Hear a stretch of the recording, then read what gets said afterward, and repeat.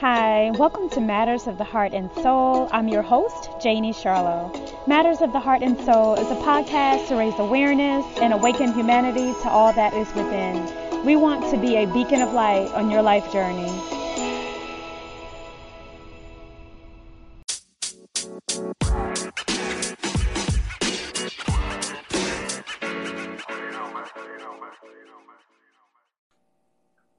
Hi, welcome to Matters of the Heart and Soul podcast. My name is Janie Charlo, your host, and I am co-hosting today with Russell Bruce. Hey, everybody out there. All right, so in today's podcast episode, we are talking about the state of the Black race, Black Wall Streets Everywhere conference that is coming up in Dallas, Texas, September 26th and 27th. So we are speaking with Remy and Malik regarding that today. So welcome to the show, guys. Thank you for having us. Thank you. Good afternoon. All right. Remy Sano is currently the CEO of Fiancra Development Fund based in Arlington, Texas, and partners with Mr. Malik Douglas and 19 others in the Cooperative Investment Fund. She also serves as Director of Development Strategic Partnerships of the Robert Pack Foundation. Mr. Malik Douglas is the founder, president of Ndugu Kwa Ndugu nonprofit mentoring program for young African-American boys, and is the owner of Malik 7 Enterprises. He is a 20-plus year commissioned officer in the U.S. Army and will soon retire to work full-time on his own business enterprises. Ms. Sano and Mr. Douglas are the driving forces behind the State of the Black Race, Black Wall Streets Everywhere conference that is coming up once again, September 26th and 27th in Dallas, Texas. They're here today to talk about the importance of the African-American communities pulling together during this most pinnacle time in history to organize strategies around three critical components: the Black family, Black economics, and Black health. Once again, welcome to the show. Thank you all. All right, let's jump right into it. What are the goals of the State of the Black Race Conference, and why the tag Black Wall Streets Everywhere? So the goals of the Black Wall Streets Everywhere, well, actually State of the Black Race and Black Wall Streets Everywhere, is to pull people together in Dallas, Texas during a pandemic to have a family discussion. And we call it a family discussion because that's what it is. The extended Black family, our communities, our neighbors, our neighbors globally. We want people to come together, and this is going to be an in-person conference as well as virtual. So people have two options of attending. They can attend virtually if they don't want to come and be in person, during this pandemic, but they also can come in person. And to that extent, we're asking people to wear a mask, to stay socially distanced, and do all those things that the health professionals are guiding us to do. But we definitely feel like this conference is very, very important. And the goals are to have some critical discussions around Black economics, Black health, how to mitigate COVID, while we're working on establishing things that we feel are important going forward. This is a time for us to sit and marinate. We've had about 3 or 4 months to sit and marinate. And so we felt like it was important for people to just be able to come together and strategize and organize around some very key topics. And I'll pop it over to Malika, from there. Well, thank you. So first of all, when we talk about State of the Black Race, we have to also keep in mind that when we look at Black, we have to look at all of those people of color. And so when we say Black Wall Street Everywhere, when we look historically to what Black Wall Street in Tulsa, Oklahoma actually encompassed, we want to take that mindset, allow it to permeate not only through America, but through our global partners that are also feeling the pain of the loss of the people that we have systematically lost through police brutality, through neglect, through financial and educational degradation in America, whether it be deliberate or whether it just be observing and watching it fail. A lot of times when people see things and they take it as a moniker or a tag and they say Black Wall Street Everywhere, like we expect for all Black people to own 16 square blocks in their particular neighborhood. Now, that would be awesome for it to be that.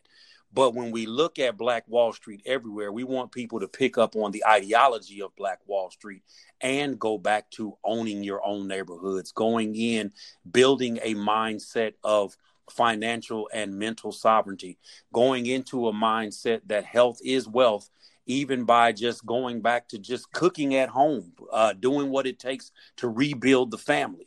Because right now we're living in a dysfunctional society of our own, where our lack of resources and the inhibited resources is creating a breakdown in the Black family.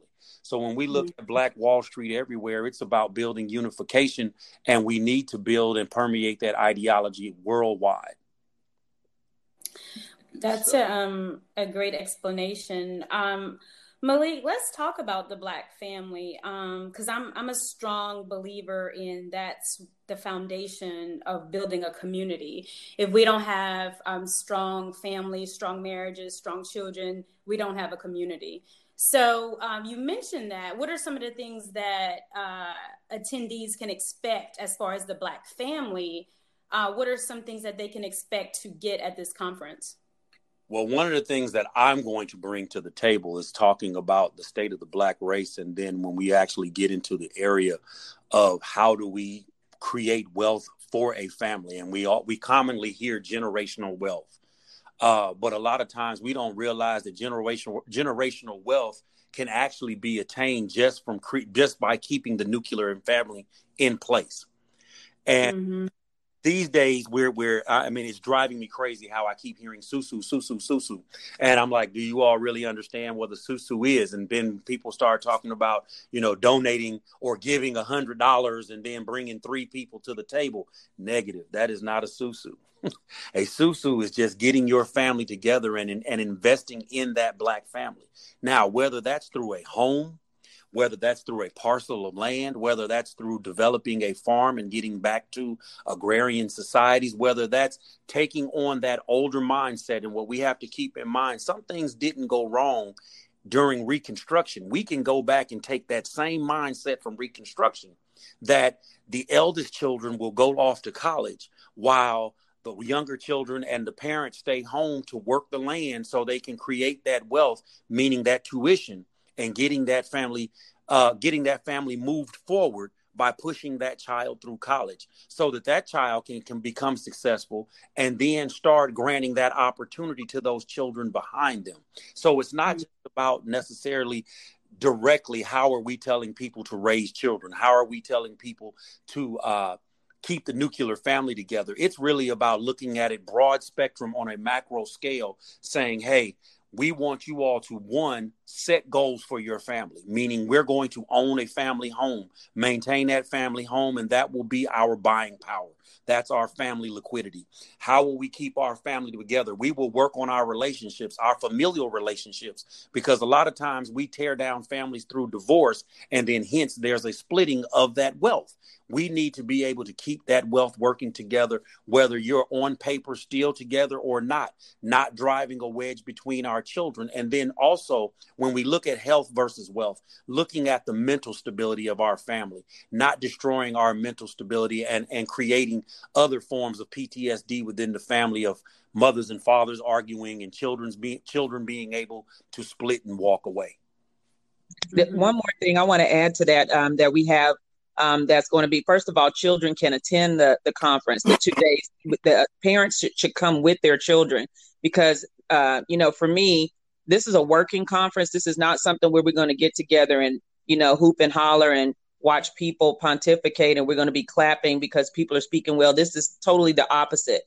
We have categories of conversation that we have scripted out, and anybody that is going to be listening to this podcast or is listening can go to www.blackwallstreets.everywhere.com and find the schedule. And there are things that we need to cover in all areas. And as we all know on this phone from our elders and our some of the ancestors now, we need to be looking at anything that Black folks operate by: food, clothing, shelter, safety, and security. We're covering all those areas. And one of the security measures in terms of the Black family is how do we protect our Black family? So we have to, number one, what Malik just said, keep our families together, but also protect our Black family. So we have a class that is basically going to be teaching people how to deal with self-defense as a family. Kids are involved in that. We have classes that are going to be dealing with mental health as a family. Children can be involved in that also. We have a guided imagery at the end where we're going to be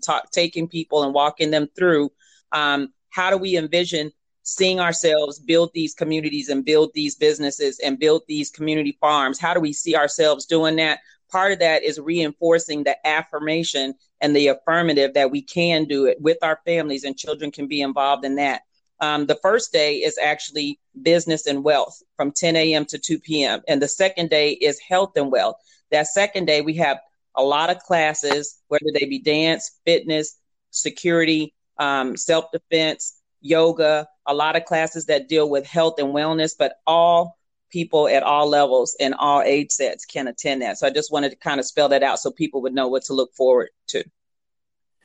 Good stuff. So as far as being able to protect the family, are you guys also going to cover, like NFAC right now is making big headway on making sure that, Black families are licensed to carry to defend their household. Also, Malik, you were talking about, establishing wealth in the family. I know growing up, even, in our community where everybody was poor, they just made sure that everybody had life insurance policies so that there was something that was being able to be passed down, at least to bury them, if not to give the children something to build upon. Can you touch on that, please? Well, I'm going to stay in my lane and deal strictly with finances and education. So me staying in my lane, I'm really about creating solidarity in the family through creating generational wealth. Okay. But now being a licensed weapons carrier, a global licensed carrier, if people have questions, they can ask. But I believe in an expert from the Austin area who is going to come in and actually talk about, as well as express how people go about getting properly licensed, as well as handling a weapon. Now, as a service member, I can pretty much handle anything from a 50 cal Bushmaster mounted on a vehicle all the way down to a 9mm pistol. But what I do for my personal safety, I do not feel comfortable being able to address that to people that I'm teaching a lesson, because at the time of adversity, or when someone enters your home without permission, you will react. So I'll leave that to the professionals. But when you ask me as an individual, I'm looking at how do I get people to access USDA grants and how to not only feed their family from the garden to the table, but also taking from the garden and creating wealth, and then using the garden itself as a means of sustaining the family. We do also have somebody already booked for the guy that is teaching the class on family self-defense is the person that does the LTC training here. He also does the gun range shooting class, and that is Uncle Ben Academy, and that is Body by Old Tactical. So he actually is going to be doing the classes and extending the classes for families to be able to train, not only get licensed, but to be able to train on a regular basis.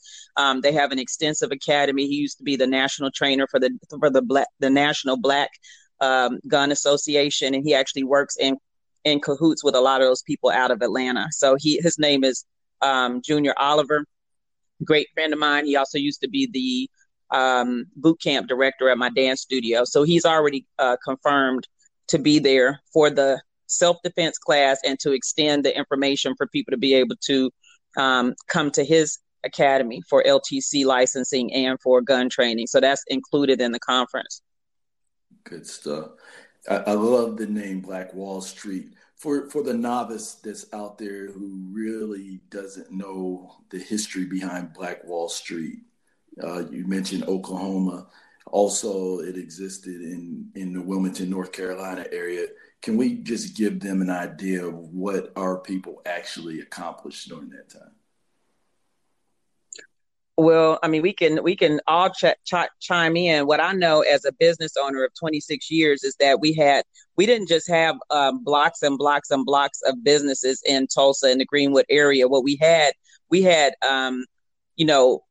airplanes, we had airlines, we had all types of businesses and things that were able to help our community function as a solid community. So we had banks, we had businesses, we had barbershops, we had beauty salons, we had schools, we had all those things that would make us a sovereign community.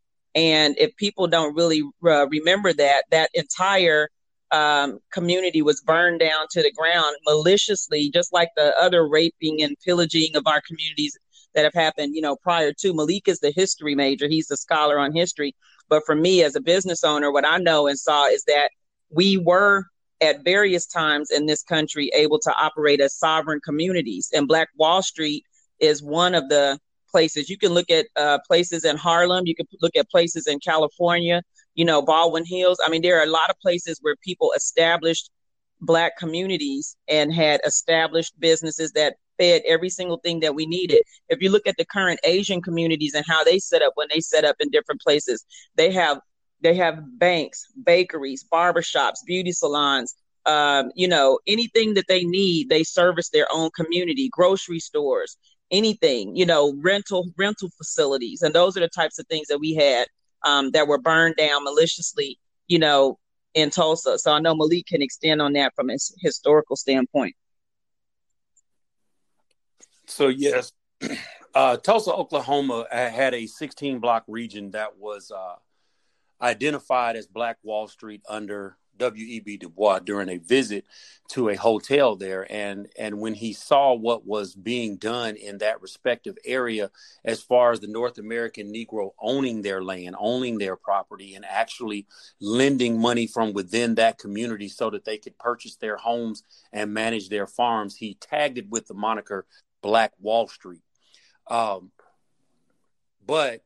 as Oluremi said, throughout the U.S., there were several different places that it was also being done. The area known as Central Park in the United States, in New York, was an all-Black community that was taken over and then bulldozed for the sake of creating Central Park in New York. Then we all know about the Rosewood from the very famous movie, but even the area known as Compton was an all-Black community where we owned everything. But just in the Midwest, Indianapolis, Indiana, right there between 10th and 16th Street on the from downtown all the way up to the northwest side, there was a block of land, but they even had a high school where per capita they had more PhDs teaching at Crispus Attucks High School than any other school in America. And this wasn't just Black PhDs, it was just PhDs as a whole, because we would get our education, our proper training and certification, and could not go and teach in white schools.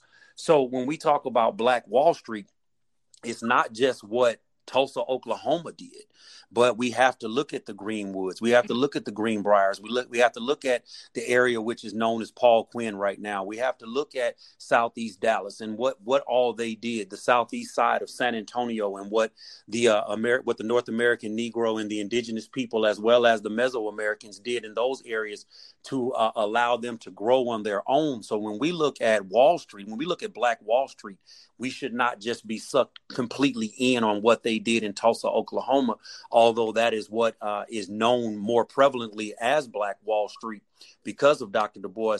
But the bottom line of it is that these things were being done all over America, to include the Virgin Islands. And we have to kind of tap into what they were doing, meaning internal resources, to bring that mindset back, and then to see if we can start it all over again. That's great insight. And we talk about mindset. As far, what is the most practical mindset the Black family can have right now in the middle of this pandemic, in getting to the place of Black Wall Streets everywhere? Because we have to adapt the mindset first. So what's the most practical way to get there? One of the most practical ways that I think is important is to teach in your home, each one teach one. And that is that if you can do it, somebody else can do it, whether that is growing food, whether that is sewing your own clothes. I know one of the things that we're going to be covering is rites of passage for girls and boys. We won't have a segment on that, but we'll talk about the importance of it, because that's something that is a cultural construct that was taken away from us when we got to this country, and we're reinstituting that in a lot of ways. We need to be able to, basically help people understand why you need to pass information down, why information transmission is important.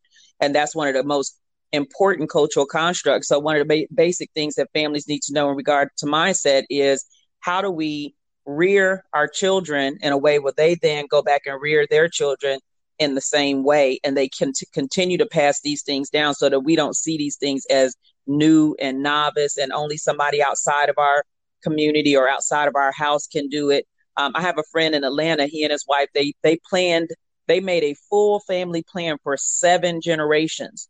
Literally, they made a full family plan for 7 generations, meaning that they wanted their children to understand that when they pass away and make a transition, they want them to carry on the same values that they carried on. They want their children's children to carry on the same values and the same home and the same land that their parents passed down to them. That's a different type of thinking. So those are very basic types of things, but we get those things when we continue to bring back the cultural constructs that we had. Rites of Passage teaches girls and boys how to cook, how to clean, how to sew, how to organize themselves, how to relate to men and women, respectively, how to run a marketplace. There are a lot of things that we're taught in Rites of Passage. And guess what? In most African countries and most African communities, you can't go on to adulthood without having passed through Rites of Passage. And then you have manhood and womanhood rights, when you become an adult. So there are some things that you can't do, as an elder, if you don't go through further manhood and womanhood rights. So, that's a long answer to a short question, but those are some very basic ways to think. Each one teach one. Mm-hmm. Yeah. I love the answer beautifully. I love that one right there. You beautifully described it all, because I always ask the question as men, how does a boy know that he's become a man if there's no rites of passage? Because it's definitely not just an age thing, because we see grown men in their 40s and 50s that still act like boys or just males, right? Right. And I just think there's a process to it, because, before we can even comprehend generational wealth, we need to get the basic practical mindset of a family. And like you said, the rites of passage, becoming a young woman and a young man, like what is that as a Black family? So I just think there's a process, and we're all on different levels. But I think if you're thinking about the average practical Black family that's being affected, especially right now, most of them are in survival mode. So, what are those skills? And will there be something else at your conference other than the self-defense that attendees could get on the very basic practical skill level? Well, first of all, we have the very first thing that people are going to be getting is they're going to be getting a walkthrough of some of the practical ideas that people have already put in place. We have business owners that are coming together for the first day, business and wealth. And we have people who have actually started right where you all are starting right now with a podcast, right? A podcast is something simple. It's something that people can tune into on a regular basis. It's something where people can come for regular education. So we have one of the best out there right now, Mr. Rashad Bilal, coming in to talk about how he started his podcast, which is at the top 10 right now of all podcasts in the United States, the top 10 on business. And what he does is instead of waiting for people to have to go through a 4-year university program, he and his partner created something called Earn Your Leisure University. How do you earn your leisure? You study, you go learn the things that you need to do to make your lot better. You can pick up information about real estate. You can pick up information about nonprofits. You can pick up information about how do we repair the Black family. You can pick up information about how do I get involved in social justice initiatives. All those things are on one podcast. So we have somebody doing the same things that you all are doing. And to that extent, that's very important, because now we can say Black people need to have and create our own media spaces, which is what we're doing. We're creating media spaces that basically allow us to be able to put information out and teach families what they need to do. So we have that on the first day. The second day, something very practical that families can do is we have to be able to teach people how to deal with their health in a very practical way, because you can't do anything and you can't be anything for anybody if you don't have good health. So we have a doctors panel coming together where we have medical doctors, we have neurologists, we have chiropractors, we have people coming from the mental health side of things, all coming together to talk about some very basic things that people can do to mitigate COVID, as well as to help just drive better health in the Black community. So those are some very fundamental things that we can start with. I don't know if Malik has some additional things, but those are some of the ones that we're starting with at the conference. That's awesome.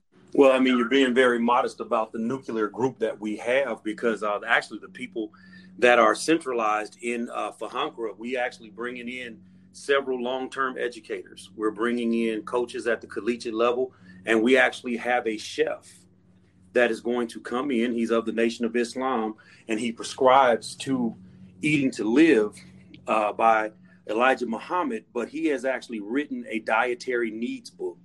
So when we talk about keeping the family together, growing the family, what are we doing to develop the family?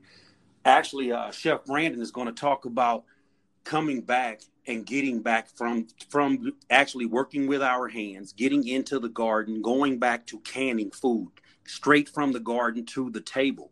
One of the things that we've started in FHNCRA was a community garden. But one of our near-term future plans is to actually create a community actual garden that will create wealth. But at the same time, from that, we want to create either a bed and breakfast or a nice little brunch and lunch spot where you can go and we can pull your food straight from the garden, rinse it, clean it properly, and then prepare it. But he will be talking about how do we actually, and this ties back into health and wealth, but it's also tying back into what can we do as a family? Because one of the lost arts of centralizing and making sure that the family is well, mentally, physically, academically, socially, financially, one of the lost arts is the actual dinner table. We've satisfied for eating out of a bag or prepping something from a box and throwing it on the table, and everybody fixes a plate and walks away. That we want to talk about, and we're leaving that up to Chef Brandon, how to prepare meals that will actually bring the family back around the table. So when we also start talking about how do we create this generational wealth, it's also about breaking down some of those stereotypes that we've developed over time in the North American Negro mindset, that we don't talk about death. We avoid conversations of insurance because we're afraid that it's leading to someone to die.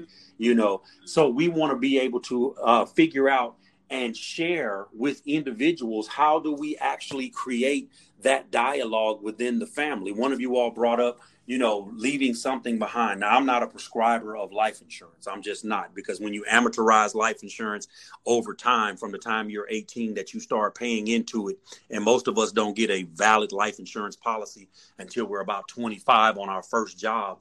When you look at what you pay into that life insurance policy, I could do the same thing and put it into an IBA with a 3.7% return and watch that continuously grow over time, and then invest once I hit the $50,000 mark into a mutual fund. And in 20 years, I could leave my family 6 times more than what the least level of life insurance could.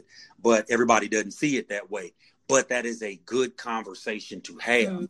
What are you leaving behind?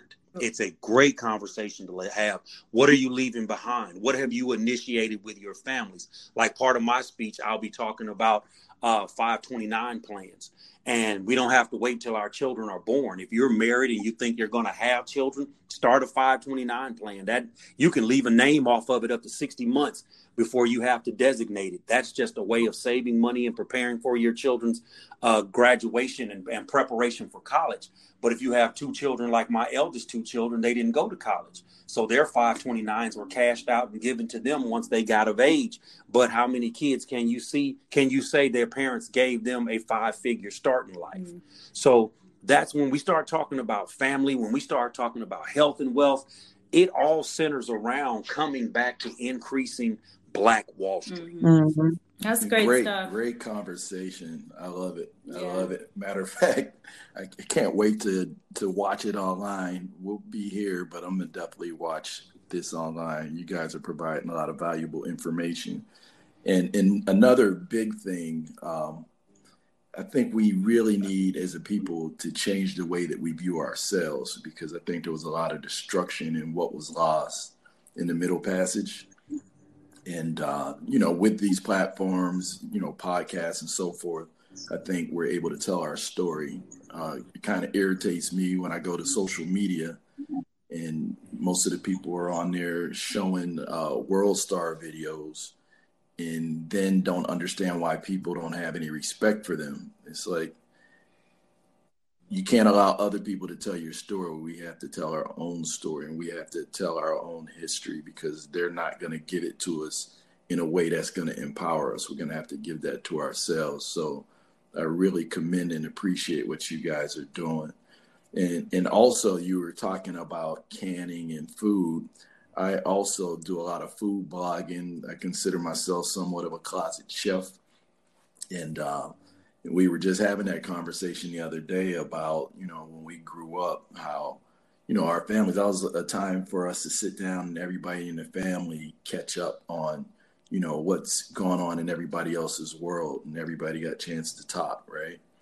And I really developed my cooking skills, like cooking for my children. I was a real estate investor, an IT engineer, and I had spent over a decade working from home. So I was always there with my children cooking, and I was able to pour a lot into them, at the dinner table. So I really appreciate that knowledge and information. Well, we have, Russell, you mentioned two really important things. One is very, very dear to my heart because I wrote a book on it, and that is how we see ourselves. And my book is tailored toward young girls and women, but also toward men. And the funny thing is I have 40% readership is men who want to know about the topic or who want to have conversations about the topic in a way where they won't get attacked and eaten alive for having an opinion. And the book is called On Purpose: Big Lips, Botox, Blonde Hair, and Big Booties. And it's American women's fascination with falsehoods in the midst of social change. And why I wrote that back in 2018 is because we have to start internally in our families with, making sure that people understand who they are and who we are phenotypically, culturally, socially, and making sure that we really, really give each other the time to express the ways that we need to express who we are naturally and authentically. That's important for me as a woman, as a Black woman, as an educated Black woman, as a person who has total value and sees total value in her culture. And we want to be able to pass those things on to young women, but we also want our men to feel the same, that we don't want people to start their life out thinking that they are behind somebody in any kind of way. We are first world people. We know that, and we should be passing that on to our children. And one way to pass it to our children is at the dinner table. I just want to give you a couple of props real quick, Russell, because I've known you for a long time. I watch you cook all the time. Me and you used to pop around on each other's posts, and especially cooking posts and food posts and stuff like that. But part of the nurturing of families comes from the food that you serve at the dinner table, and comes from the conversations that you serve at the dinner table. But that's also where people find their worth in a lot of ways, where parents are making sure that their children feel loved, having conversations with their children and hearing their children out about things that they like and that they love, and making sure that men and women hear each other out, regardless of whether it's something positive or something that they have to work through as an obstacle in the family. So for me, a way to address part of that was to create a small book that was able to really open up the conversation of who are we authentically, who are we? And, one of the things that I used to ask people in my classes and in my business classes are, who are you? Are you really who you say you are? And are you all that you can be? If families concentrated on those three things, which I learned a long time ago as an undergrad in college, those three things right there will keep you busy lifelong. So you don't have time to be in somebody else's business. You don't have time to be on World Star. You don't have time to be staying in the side of the paradox that I call usism, because you have racism, but we also have usism. And the usism is what kills us. The attacks against each other, the hyper, what do you call it? I'm gonna just say hyper media aspect of always putting something on blast and putting people on blast and that kind of stuff that's very destructive. So for me, it basically is an opportunity to talk about, we need to get those opportunities more at the dinner table where we could talk about, who you are and, what you about, what did you do today? What was your week like? The things the intrinsic things that really bring values to families. Kids, I don't even think take enough time to sit down and talk to each other or talk to their parents or be heard. Everybody's on the move all the time. And I think that's one of the blessings actually of COVID, that we had to sit down. We had to be still. We had to start cooking. Some people started growing food even on their porch, So that conversation about who are we is extremely important. And the food ways and bringing those food ways back and having people sit down at the table is one of the best ways to do it in a basic way that doesn't cost a lot of money. Good stuff. Yeah. One other question, and then we can move actually into the Fihankra development, and you guys tell us a little bit about that.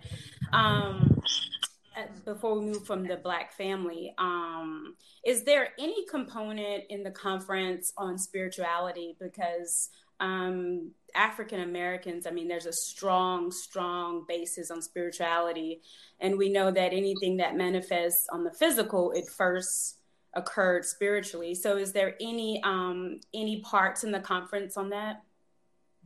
We don't have a part in the conference about that, but I'm sure that parts of these conversations will actually get that, steer to that direction. And the reason why I'm saying that is because some of the people who have been invited, because I've asked Pastor Freddie Haynes from Friendship West Baptist Church if he could be available to be there.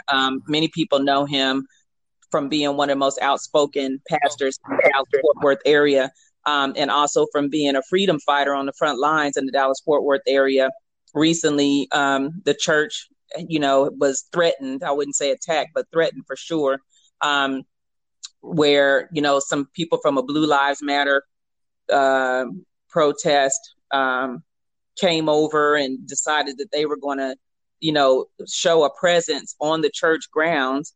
And because of a big, giant, huge Black Lives Matter banner that's on the side of the church that you can see from I-20. So now that steers off into social justice. It steers off into, the convergence of spirituality with social justice, which we know most Black churches exist in that space.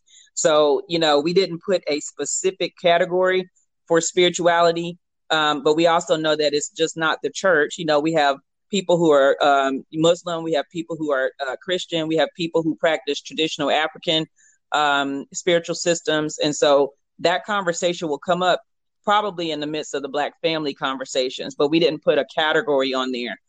Sometimes I really think that by design, those things are important because it can trigger people in certain ways. And we want to be able to keep the conversations open and be able to allow everybody from whatever space they exist in to have conversation about these main components, Yeah.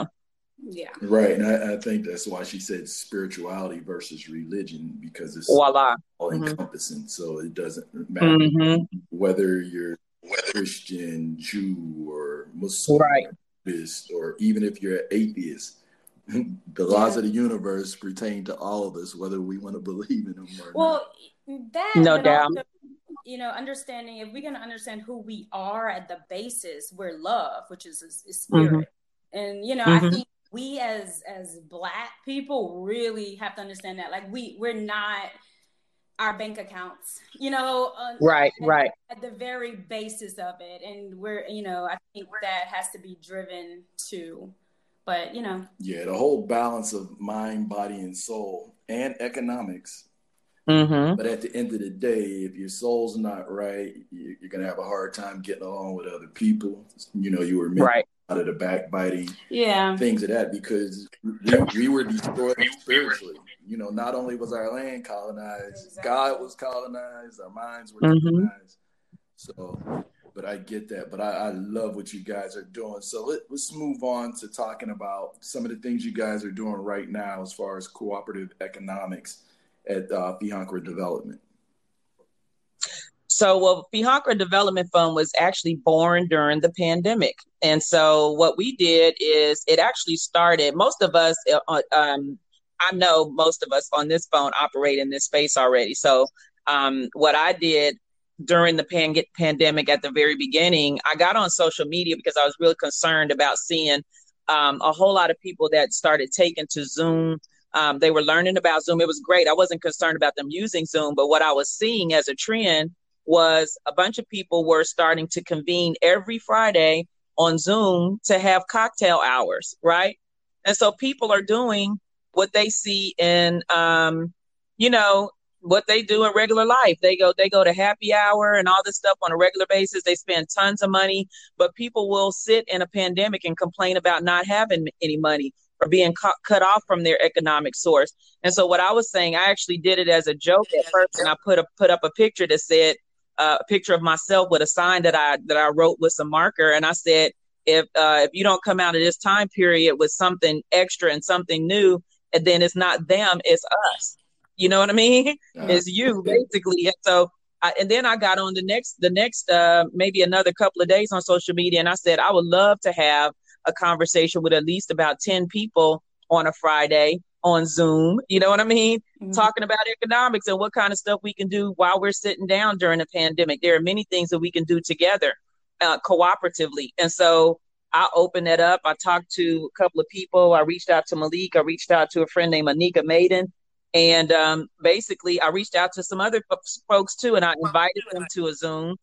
But the people who got on were Malik, who's on the phone with us now, and Sister Anika. Can y'all hear feedback over there? Yeah, just a little bit. It was kind of coming in. Okay, I haven't moved. I just started hearing that myself. Anyway, those are the two that responded. So from that conversation, that initial conversation, I think, Malik, that went about 2 hours or so. We were on the phone talking for about 2 hours about some things that we can pull together. And I told him about an idea. I said, people might not feel like they have money, but we could start something even with $10. If we get 100 people together to put in $10, you have you have $1,000 right there that you can start something with. And so we actually started with more than that. We actually started with a grid of, for the next 9 months that we're going to be sitting down wondering about this pandemic, what if we gave people an affordable way to invest in a collective enterprise that nobody could say that they couldn't afford it because we started out with $10. That's your commitment. Your initial commitment is $10. Then maybe we can bump it up the next month to $100. Then how about we bring it back down to $10 a month after and go back up to $100 and keep rotating that for 9 months. And what we did is we looked at if we continue to broaden that out and invite other people to that same process and decide what types of things we would like to do with that money, then we were creating a cooperative enterprise, which is what we did. And so our goal for December of 2020, by the way, we added a couple of financial advisors to that process, one being Rashad Bilal, and the other one was my sister, who's a finance person out of San Francisco. They both are advisors to this, but not necessarily, they're not people who are working for the organization. They're people who gave really good, solid advice and information for the organization. So we grew that out to a goal of $22 million, which we're on goal, and we're on track to hit all of our marks. By September, we'll have a $50,000 amount that we'll put into a mutual fund, which is going to be advised by, another close a friend, and then who also is an advisor.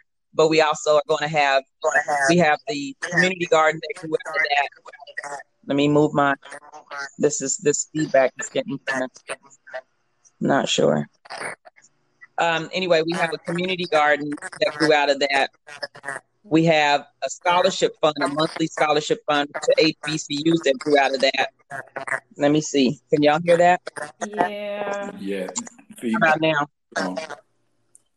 Yes. Keep talking. Okay, so we have a monthly HBCU scholarship fund that grew out of that, where immediately we started doing $1,000 to a different HBCU every month. We created the George Floyd Scholarship for Social Justice Reform at Grambling State University. We then created the Elijah McClain Scholarship for Freedom and Justice at Southern University, and the third one is going to go to Florida A&M University. And so for every single person that was murdered in the streets or murdered in their homes or, fell at the hands of police brutality, we decided we're just going to make a scholarship in their name and honor those people and make something good out of those negatives that occurred in our community. So that's what the Fihankra Development Fund started out as. We have a lot more goals in mind, and we started teaching people how they can be a part of that by just becoming an investor, an investment partner. We actually decided to go ahead and cut that off at 100. So shared profits is very important, but also shared mindset is very important. So we won't be allowing just any old person. It's not a free for all. It's not a cattle call. This particular fund absolutely requires people having a solid mindset on, what we're doing, and a solid commitment to showing up with their minds, being part of that brain trust, but also with their dollars. And so I know Malik probably has some things to add to that, but that's where we started. That's good stuff. Yeah, but when we started looking at the development fund, it started out really just how could we realistically get something, and I commonly call it our flower growing out of the concrete. How could we actually get a flower to grow from the concrete? And what it has actually become is actually a flower bush that has literally grown out of the concrete. We have actually spawned off 7 nonprofits that have all started in this organization. Mm-hmm. One being my own, Ndugu Kwa Ndugu, which actually is Swahili for brother to brother. And it's an actual rites of passage organization that I'm starting for young men to be able to take them through that rites of passage all the way up till their 17th birthday. But from Fihankra Development, we've actually looked at creating business ventures and using that brain trust and that central organization to actually grow from just my contribution, and how are we partnering dollars so that we could eliminate some business risks? Because everybody knows that when you start a business, if you're in it by yourself, if you're a sole proprietor, then you have 100% of the risk as well as 100% of the reward that's also shared with the tax man. But on the flip of it, if you can find quality partners, those who are not in it solely for the dollar, then you can actually share some of that risk where you can maximize what you bring home, as well as minimizing some of your personal overhead. And so what we've done in that organization is used our own expertise and talents to increase everybody else's goals as well as self-worth. So what we're setting out to do, and the end result of the Fihankra Development Fund should actually permeate into about $100 million endowment that any school, any student would be able to tap into, that we can actually relinquish some of those stigmas and stereotypes and those things that set us aside and those inhibitors to some students when we start looking at socioeconomic status. When we start looking at, mama made too much last year, so I'm not eligible for this. We just want to be able to reward a student. We want to reward a school, not just because you're doing outstanding things, but we want to be able to reward you because you exist. And when you look at the development fund, that's exactly what we're doing, is taking common people, taking everyday folks, school teachers, college professors, college football players and football coaches, taking a chef who's owning his own business and taking that mindset and creating something out of it that will actually, it should flower into something more than we ever thought it would be. Good stuff. Yeah, that's great. So guys, we're going to be wrapping up. Was there any other questions you had, Russell? No, we could talk all day on this. I'm loving the topic. I'm loving what they're saying. We could wrap it up here. So really quickly, tell us about the conference, the date of the conference. How can we get tickets? How can everyone reach you guys regarding any questions with the conference? Well, we have a website, www.blackwallstreetseverywhere.com, with an S. Black Wall Streets is spelled out like that because we want people to know that is plural, meaning that we can do that in any city that anybody decides to just take action. So we called it blackwallstreets.com. So it's blackwallstreetseverywhere.com. They can go on there. There's a link to Eventbrite, or they can go straight to Eventbrite and type in State of the Black Race Conference, Dallas, Texas, September 26th and 27th. Both days are 10 a.m. to 2 p.m., just 4 hours before power-packed hours. And then they can, reach out via online through either one of those with questions if they have questions. So we definitely want people to know that. We also have 100 spaces and opportunities for vendors. So Russell, if y'all did decide to hop on a plane and come down and join us, also we have vendor tables for $100. So that sauce of yours that you just put out would be a real hit at this conference. I'm just throwing it out there. Yeah, definitely a thought we need to talk about. It is definitely a thought. And the other thing is that maybe you all could return the favor, because Malik and I have a podcast that we're launching on that same weekend. And maybe you all could come down and talk about some of the things that you all are doing to help create positive media space for Black families, which is something that I really think needs to happen. We need to have more podcasts. We need to have more radio stations owned by us. We need to have more TV stations and cable stations owned by us so that we can get the right narrative out there. Because what we see is that there has been a hyper emphasis on the negative, even by our community. So the narrative still is not correct. We need to get rid of all the Lilis, Fifis, Didis, Ninis, and all those people who are out there creating negative Black images for Black women. Same thing for Black men. And to do that, we need to be able to have things like your podcast. So you all are definitely invited. Great. We appreciate it. Malik, can you recommend to our listeners a book that they could pick up on generational wealth for Black families? Let's see. Generational wealth for Black family. A book. Man, you said a book? Well, I'm sure there's many that you could recommend, but what would be your favorite? What would be one that you could recommend to our listeners and why you chose that book? So one I just read that was actually shot to me about 2 weeks ago. And I think this one is awesome, but I'm going to give you actually two things. I'm going to give you two books and I'm going to tell you why. So the book that I would recommend that anybody buy and share this with their children is called The Color of Money, Black Banks in the Racial Wealth Gap. Awesome book, phenomenal book. And it's not just a book sitting back telling us what we're doing wrong with our money. It gives you a history behind why we actually execute in some of the ways that we do. And it takes on more of the persona, neither a borrower nor a lender be. And so it's one of those things, and not to quote a play, but it's just one of those things that particular book tells us enough about, hey, this is how you should bank and why you should bank that way. Mm-hmm.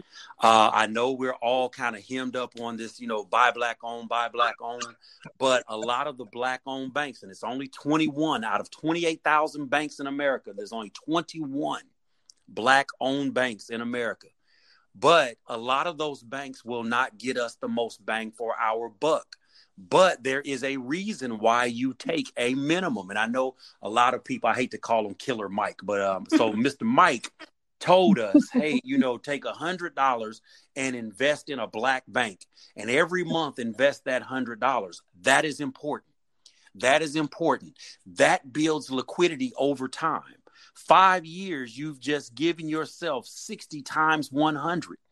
You could actually take that money and dissolve it or invest it aggressively to create more wealth. So that's why I would recommend that book. But when we start talking about Black solidarity and the reason why we need to be solid, there is a book that I would recommend that we all read. And before we read about talking about Black banks, okay, we need to talk about PTSS. Post-traumatic slave syndrome. By Dr. DeGroy. Dr. DeGroy, she hit the nail on the head ever so hard. She hit a nail with a 5-pound mallet. Okay. And we need to know the historical premise. And I hate to quote people, but from whence we came, so we know in whence we are going. Okay. And she stated that so eloquently. But then when we start looking at Kwanzaa Kinjufu, we start looking at his series of books, right? It all ties back into why we bank, why we spend, the evolution of the Black dollar.